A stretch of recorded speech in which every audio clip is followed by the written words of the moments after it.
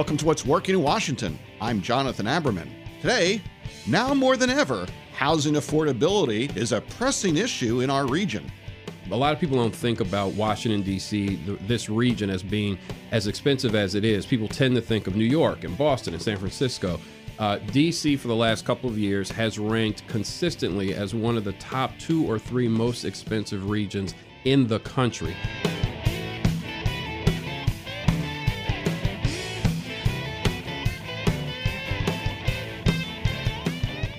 One of the biggest issues that any region faces is how to provide for housing opportunities for all the citizens, particularly if the region's chasing high value-added jobs and high-paying jobs. We want to make sure that people don't get left behind and folks have a place to live. David Bowers, our next guest, is Vice President and Mid-Atlantic Market Leader for Enterprise Community Partners, and I think it's fair to say that, in my experience, David is one of the real leaders in the issue of housing affordability in the region. We're lucky to have him here in the studio. David, thanks for being here. Jonathan, thanks for having me. It's great to be on. Why is affordable housing such a big issue for our region? Well, affordable housing is a big issue for our region, really 2 big reasons. One, it's a quality of life issue, obviously, for folks who, if they don't have the availability of affordable housing, they're making oftentimes toxic choices about, do I pay my rent?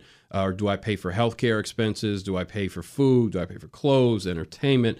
Or do I have to travel? Do I have to spend an hour and a half, 2 hours, right, traveling to and from work? So there's a real quality of life issue. And then you also get the kind of the economic side of it, right? As it relates to the region's economic competitiveness, we've seen more and more coverage over the last 18 months or so about how the sky-high cost of housing in this region are causing companies and employees to make decisions essentially with their feet, to decide either to move out of the area and or to hesitate when it comes to moving into the area. And so we've seen that even in conversations, folks like Amazon and others who are looking at, do I stay or do I come to the region, looking at the cost of housing as one of the critical measures. So when we think about the region's economic competitiveness over time, the lack of housing affordability options across the income continuum could really put a dent in our competitiveness. And that's the key here. I think that when people talk about affordable housing, often they talk about the standpoint, as they should, of underprivileged and economically disadvantaged people. But the reality is that, for example, the American University Millennial Survey that was released a couple months ago showed that even if people are able to achieve job opportunities here, they can't always find a place to live.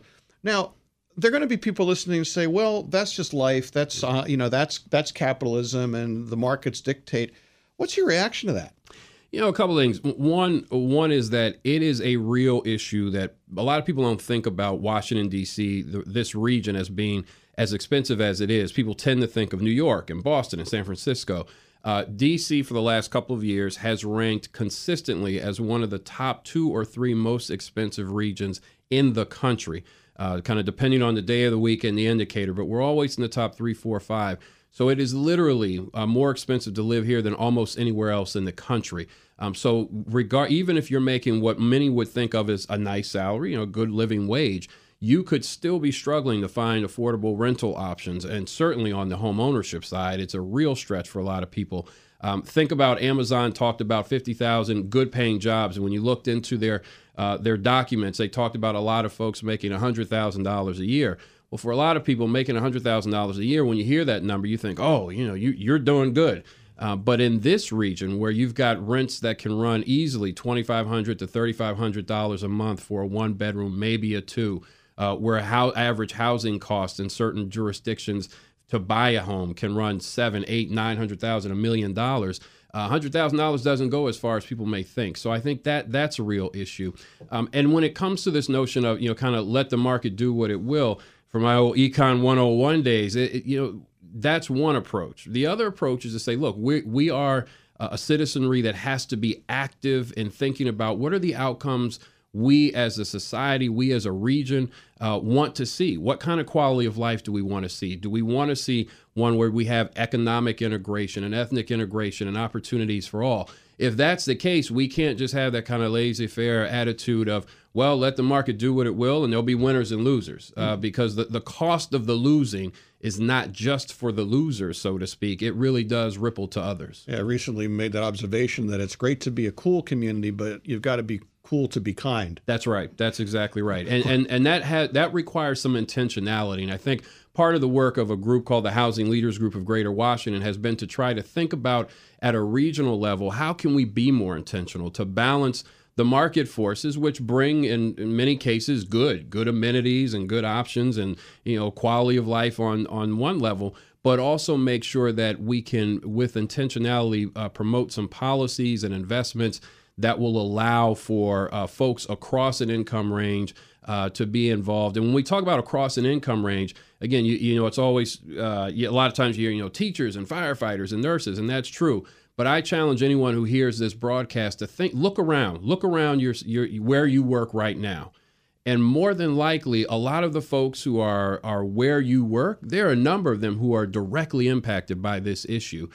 So it really does affect a lot more families and individuals than a lot of people really think about. So some of this is regulatory from the standpoint of housing density, permitting, things like this.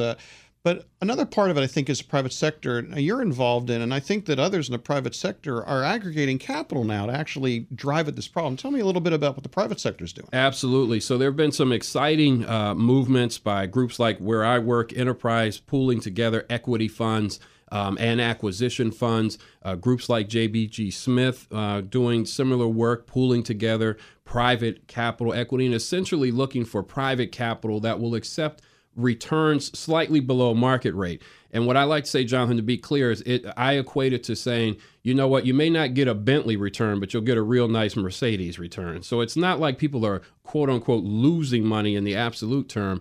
It's just they're not making quite as much as they would have. And so groups like Enterprise, private sector players, for-profits like JBG Smith, getting into this marketplace of looking for options for investors to invest and balance kind of mission-related investing, balancing, looking at multiple returns. So not just the economic returns, but the social returns, the quality of life impact it could have in the region where stakeholders are residing. So that's exciting for us to see folks working to aggregate that kind of capital that can then leverage public capital that's being invested by local and state jurisdictions in the region to work to provide the access that developers need, for-profits and nonprofit developers who are doing housing that will serve folks, again, across the income continuum. So that's exciting for us to see that kind of movement. David, last question before I let you go. You're at the front, Don Quixote with the, you got the flag. What are we not doing as a region that we need to do to help you? What we're not doing as a region, I think, is one, being honest and open about the scale of the problem. When we talk about 150,000 families that are living severely cost burdened, which means they're paying more than half of their income for their rent. When you talk about 150,000 new low-income households that are coming here, when we think about the fact this could be a $25 to $35 billion requirement in terms of solving for this issue in our region, a lot of folks are scared off by the numbers. And so, number one, we have to just admit and say out loud the scope and scale of the problem. The second thing we really need to do is decision makers, policymakers, from boardrooms to city halls and mayor's offices, I think need to quantify their responses in terms of the need. So what I like to say is stop pulling out willy-nilly numbers. Let's do 5 million or 20 million or 100 million. Let's make sure that the numbers that the budget numbers, decisions that we're making are tied to solving for a percentage of the need. And the final thing is we need more actual dollars invested and the implementation of good policies that we know can work to reduce costs. If you're wondering who is in the forefront of dealing with affordable housing, you don't know who else to look to, check out and find David Bowers. Thanks for joining us in the studio today, David. It's great to have you. Jonathan, thanks. Great to be with you.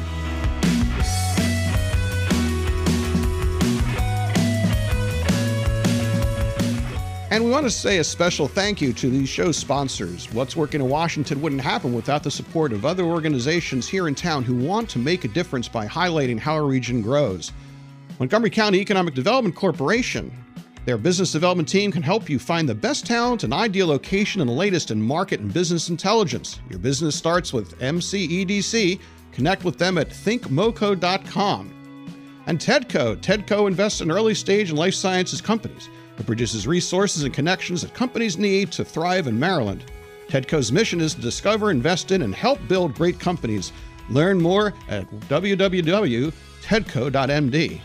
And Jones Lang LaSalle, they're a leading commercial real estate service company within the Washington, D.C. metro area, serving the technology, government contracting, and professional services industries. JLL's strategy-led approach and expert implementation results in cost-effective and flexible real estate solutions that help their clients succeed and grow.